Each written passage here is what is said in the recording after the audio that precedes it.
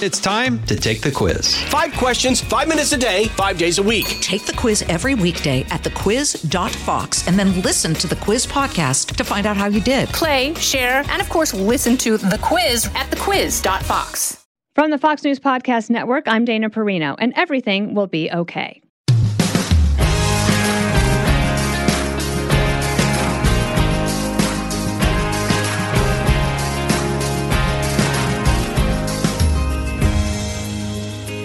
Hello and welcome back. Last week, we spoke to advisor, author, and host of the She Said, She Said podcast, Laura Cox Kaplan, about the best advice she's received from her own podcast. Laura has had the opportunity to speak to such incredible women, and I'm very grateful she was able to share some of those wisdoms with us. And my guest this week has her own wisdom to share about balancing life, motherhood, and more.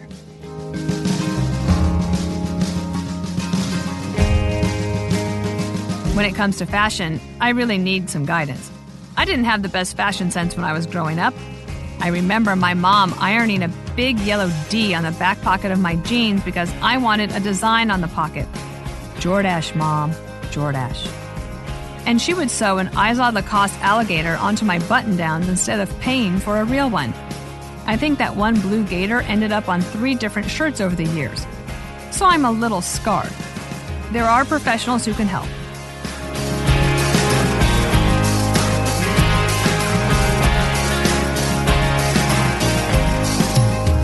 Rebecca Minkoff is a fashion designer, entrepreneur, and author. In this conversation, Rebecca describes how she creates balance in her own life, how her company braved the pandemic, and her new book, Fearless, The New Rules for Unlocking Creativity, Courage, and Success.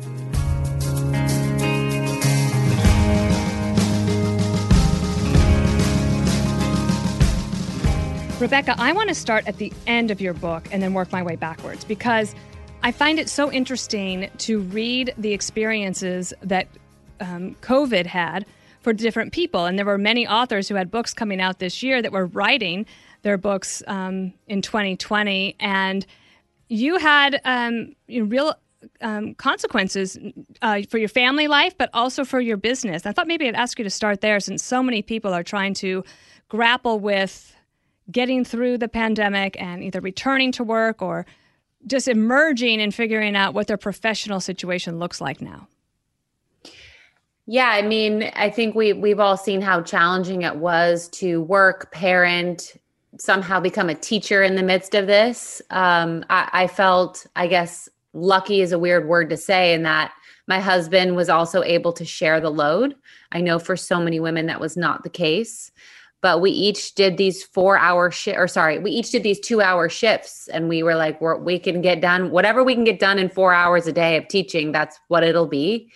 And then the other one will make the meals and we'll just figure this out. And so I'm definitely not a good teacher. I'm good at a lot of things, but I reminded my daughter who just got like this handwriting award last week, best handwriting for her school in the county. I was like, do you remember that exactly a year ago, it would take you 2 hours to write "The cat jumped over the moon" and I would be screaming at you because I knew you could do it? She was like, yeah. So yes, it's been hard and work was challenging too. 70% of our business evaporated in March of last year. And so we had to figure out how do we survive as a company. And you said that you kind of went back to basics in a way in terms of, you said that, you write about getting right back into going back to the customer. I knew that I am only here because of my customer. We were the first fashion company to really adopt the idea that we should be in touch with our customer, that we should talk to her, that we weren't better than her. I know it sounds crazy, but there was a world that existed back, 16 years ago where it was not the case to talk to your consumer.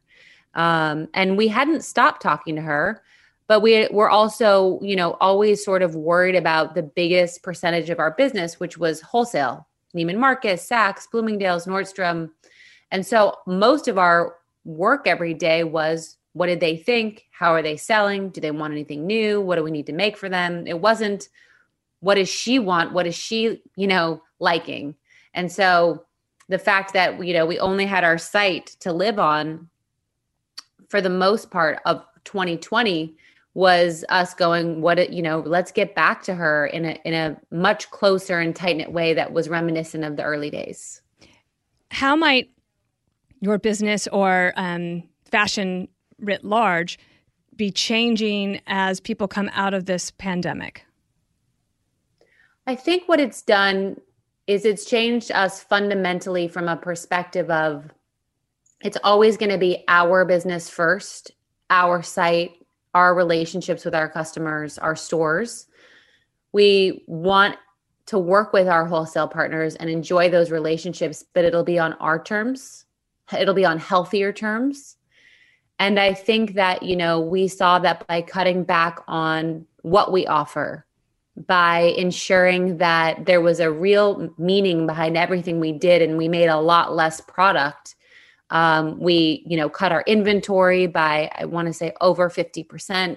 So we're just much leaner and much healthier. And I don't think we ever want to go back out of that.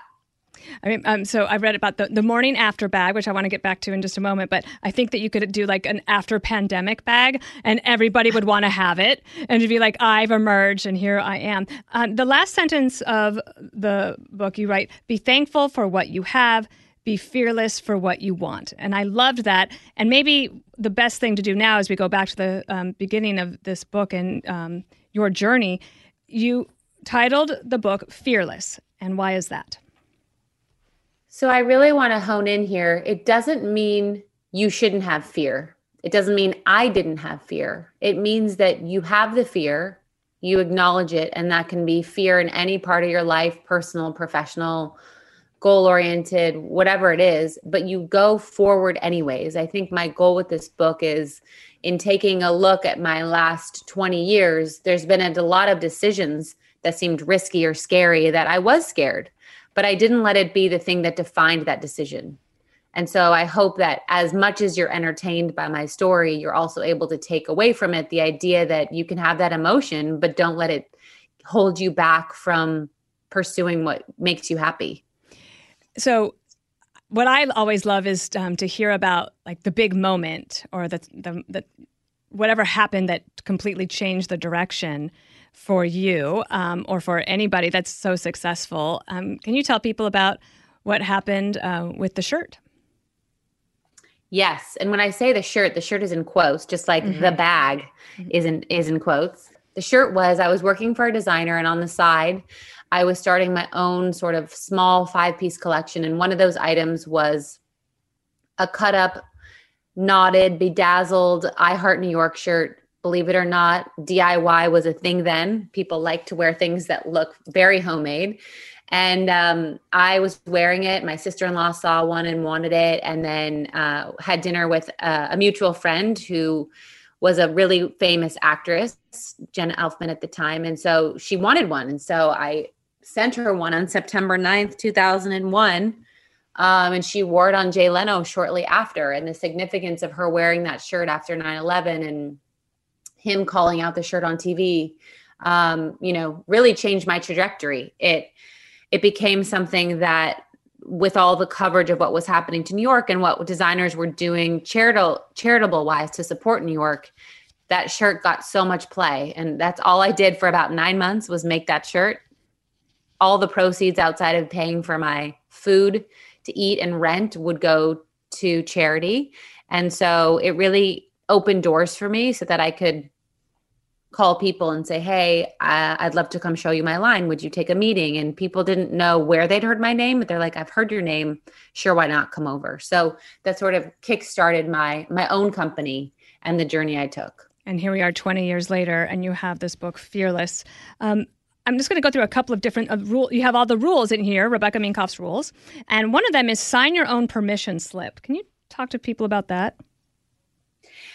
Yeah, I think that, if anyone is listening who's a mother, you probably make your kids ask for permission for almost everything. And then we grow up and we still feel the need to ask permission to pursue something, to try something. It's almost like we need the outside approval, whether it's a friend. Yeah, you should go do that. Or a colleague or a boss. or a husband, God forbid, and I think I just wanted to impart that you are your own cause. You are your own source of permission. So you should not look for outside permission. Give yourself permission. Just go do those things. And free yourself of seeking the approval from others. So it's so interesting. This book, I think, is great for a lot of people, including myself, because I'm grappling with something right now that I feel like I'm almost like afraid to ask for something that I need work-wise. And I'm realizing I'm reading this. I'm like, wait, I'm like a grown woman.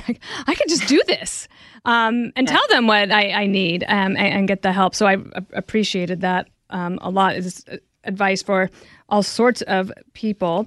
The other thing I really liked is this question of what should I do next, right? Or people who feel kind of stuck in their jobs, and especially after the pandemic, the job market might feel uncertain.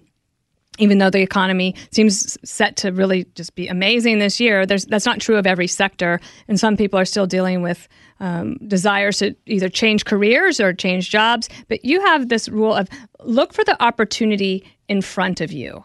Can you tell us about that? I think that there are opportunities in front of us all the time, and we have to be, I call it like my little tentacles are always sort of out there looking. And a lot of the early success and current success we experience as a company is due to those sort of moments. So when you're talking, I guess the clearest examples could be from in the beginning, I got an inbound email of a woman who was asking about a bag, and I saw where she worked. She worked at a huge talent agency. And I just said, hey, I'll give you the bag that you want to buy if you get this bag to some of your clients. Who are they? And she said, well, I have, Lauren Conrad from The Hills, which was a huge show at the time. And I have this person.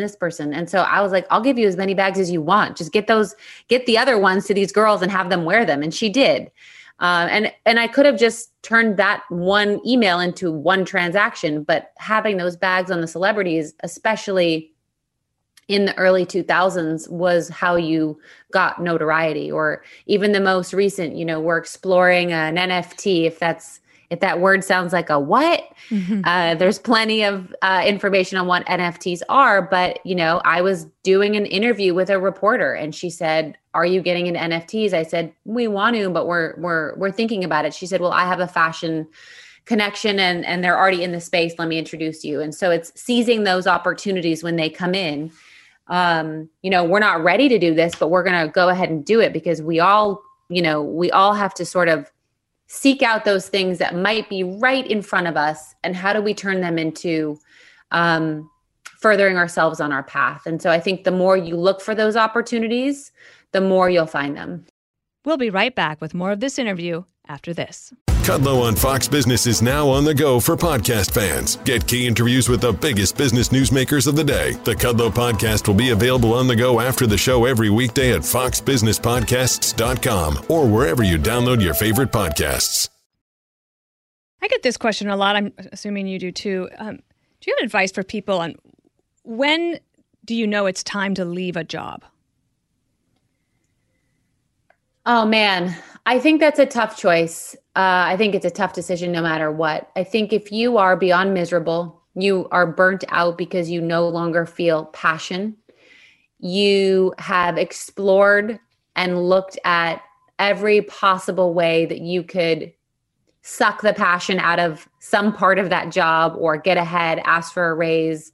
If you feel like, I'll never forget, I interviewed Bozoma St. John for my podcast, and she was like, yeah, I was at Uber. I thought I could change things. I did everything in my power to try and beat against that wall, and nothing would change. So am I going to be miserable? No. Am I going to say I'm a failure? No. I'm going to do what I need to do, and I'm going to leave and find a place that is willing to change. So I think that you have to, give it your all. And if it's still not working for you, leave. It doesn't mean you're a failure. It means it wasn't working for you. And you are, again, in charge of your own path. And so if you can afford to leave, or you can afford to look, or you can get another opportunity, then I say go. I love this chapter and the rule, networking flows both ways. And I'm big on this in terms of the more people you help and the more people you know, the more people will help you along the way. What's your experience been in networking? I think that networking, people talk a lot about mentors, and I haven't really had mentors. I've had sponsors that have really just said, here's an opportunity, go do the hard work to get it.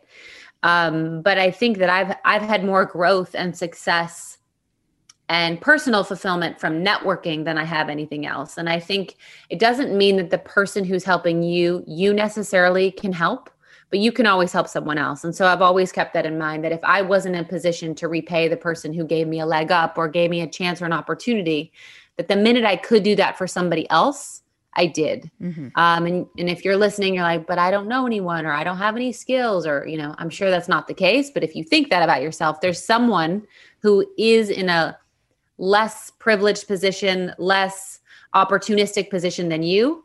And if you find them and seek them out, the fulfillment you'll get from helping someone else is a good thing. And you will be sort of paying it forward for all the help that you've been given. You also have this in here, which I really love, which is that no one is timing you. And I feel like there are so many young women in particular that they feel some pressure. They're in a hurry. And that they seem like they're being judged. They think they're being judged, but they're really not. Is that your advice? Yeah, I think there's been, with the advancement of technology, people also, right or wrong, assume that their career will be as easy as getting their Amazon Prime or an Uber. Mm-hmm. And I keep telling young people who especially, want to start at a company and then 6 months later be the CEO, to just, your career is the long haul. I don't know of a shortcut. If there is one, please, by all means, tell me. But every single person that I've met, and I've been fortunate enough to meet a ton of founders, there's no silver bullet. You have to work at this 3, 5, 10, 20 years to become an overnight success. And it is really the journey and not the end destination that you should be enjoying, and taking the purpose of what you're doing out of the journey versus some mythical destination that you think you're going to get there and you're going to just be satisfied and go sit on a rock and pray forever. Like, I don't think that's how the world works. Mm-hmm. Can you talk a little bit about goal setting in your mind? Like, how do you do you set formal goals? Do you recommend people do that? I will set realistic goals. Of course, we have a 3-5 year plan, but sometimes you can have a 3 and 5 year plan and then COVID happens or something major, and that all gets thrown out the window. So I think for me, I'll set realistic goals that I think are more short term. So I have a goal and a plan and sort of a to-do list that's through June. When my book comes out, when that baby is born, I then go good, Fashion Week, September. When I hit that milestone, I go, okay, good, February, the next Fashion Week, because there's a very short time to plan between those two things. So for me, I feel most positive when I can plan in 3-month increments, because I feel like those are really doable things that sort of what could happen in between that time. Oh, that's great advice. And I think about that kind of in my own world, even so when I was at the White House, or even now, because a lot of things revolve around DC and politics in terms of the news. You have sort of the State of the Union address, and that's usually not this year, but in most years, that's early February. And then, then you're going to move on into spring, and there's going to be the first 100 days. And so you can get to that. So I think in a way, I kind of informally do that. And I do think that is a little bit of a bite-sized chunk that you can deal with. I feel like there are a lot of young women who are thinking about, one, their finances, but also that they are not saving enough right now, and that there are ways that you can plan ahead. I have to give credit to a really crazy ex-boyfriend who forced me to open up like a savings account. I was like, I don't even have any money enough to live right now. How could I start a savings account? And he said, start it, delete the password. And I was like, okay, $10 a month. And then as I was able to start doing more, I would add more, $100, $200. And this was years ago. This was back in 2004. And when we went to buy a home, I checked the account and I was like, oh my goodness, there's enough for a down payment. So whether you're making interest or not, at least for me, sometimes I say to myself, and this could be dumb advice, the value of me saving and forgetting, even though I didn't make good interest, we were able to make a down payment on a house because I just never accessed that cash. I pretended I didn't have it. I would say there's some really great ways to save now that make it a lot easier. Whether it's, working with Ellevest, they have an incredible platform. They can educate you on stocks and how to get into that arena. Or there's, simple apps that, take X% of your change and put it away. And so I think that it's definitely important. Even if you don't know what you're saving for, believe me, as you get older, there'll be unexpected expenses that you're like, yep, need to pay $2,000 to have my kid's teeth removed because he doesn't brush his teeth and has a zillion cavities. Awesome. At least you have the money saved. I love that. Rule number 15 is called gut check. Get into your intuition. How did you decide that was going to be an important rule for you? I made a lot of mistakes not following my intuition. The signal one that I talk about in the book is I wanted a real maternity leave. I wanted to just check out. I was tired. I was over it. And we had hired a creative director to sort of oversee the team while I was gone. And I literally handed her the keys and I was like, I don't want to hear from you for 3 months. I lasted 6 weeks because I'm just like that with my maternity leaves. And it was February and I was like, I can't leave the house and I'm going crazy. I might as well go back to work. So I went back to work and I felt like something was off. I felt like the creative direction was off. I wasn't certain that was the right designs that would lead us forward. But I said, what do I know? She's a seasoned professional. I'm not formally trained. She's been doing this forever. And I just kept telling myself I didn't know if she was right. But I also told myself, what do I know? And that went on for far too long. And it had huge impacts on the business. It took a year to rewrite it and fix the business because of that. And so I just made a vow to myself after years of entering into those types of mistakes. I said, I'm never going to do that again. If something smells fishy, most often it is. And you really need to go to your gut and trust your intuition because you know best what might be off or not in your business or in a situation. And so you got to trust your gut. It's great advice. And I think that all of us, we sort of relearn that advice. And then once you go through it once, you're like, I'm never doing that again. So that's great advice. Before I lose you, a last question about the question I get most often when I do Minute Mentoring, and that is, how would you describe, at least for yourself, and any advice to impart upon others, as a very successful working mother, work-life balance? How do you figure that out? We all need to throw away the term balance. It is a word that has been aimed at women by I don't know who. I'd like to find them and wring their necks to make us feel like failures for when we don't get to have it all. And I also, use an example a lot. Men don't have balance. They never have. They weren't marketed to that they should. So why do we think we should get it? I think it's an unachievable standard. And I think what you need to do is close yourself off of everything you see that someone, especially social media, makes it look like, and ask yourself, what looks right for you in your life? What is the appropriate amount of time on, off, doing what? And how do you step by step begin to build it? And I think that one of the silver linings with COVID has, yes, there's been more overworked parents doing all the things, but it is also sort of taken the I don't know what the expression is, taken the lid off of and exposed parenting and work.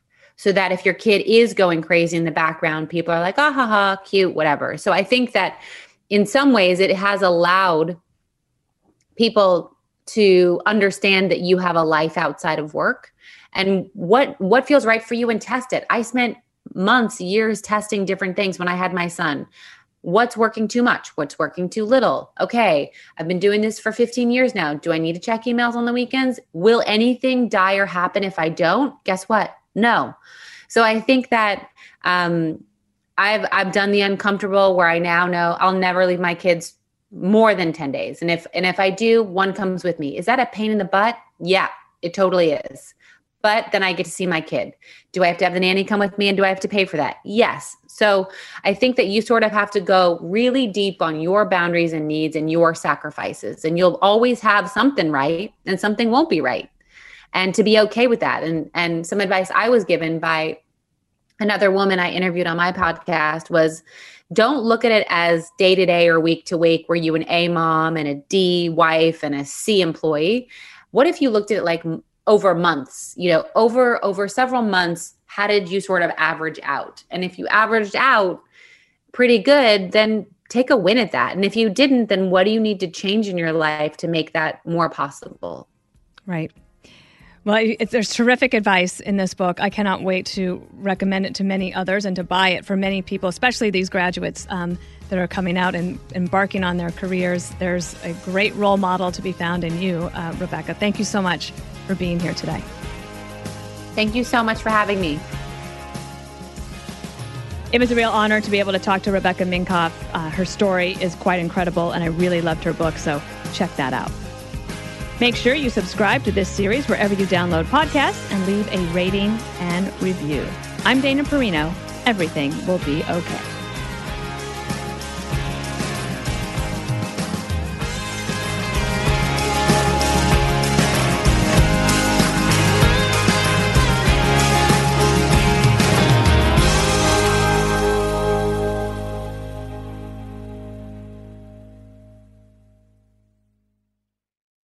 From the Fox News Podcasts Network. Hey there, it's me, Kennedy. Make sure to check out my podcast, Kennedy Saves the World. It is 5 days a week, every week. Download and listen at foxnewspodcast.com or wherever you listen to your favorite podcast. Listen to Fox News Podcast shows ad-free on Fox News Podcast Plus, on Apple Podcast, Amazon Music with your Prime membership, or follow wherever you get your podcasts.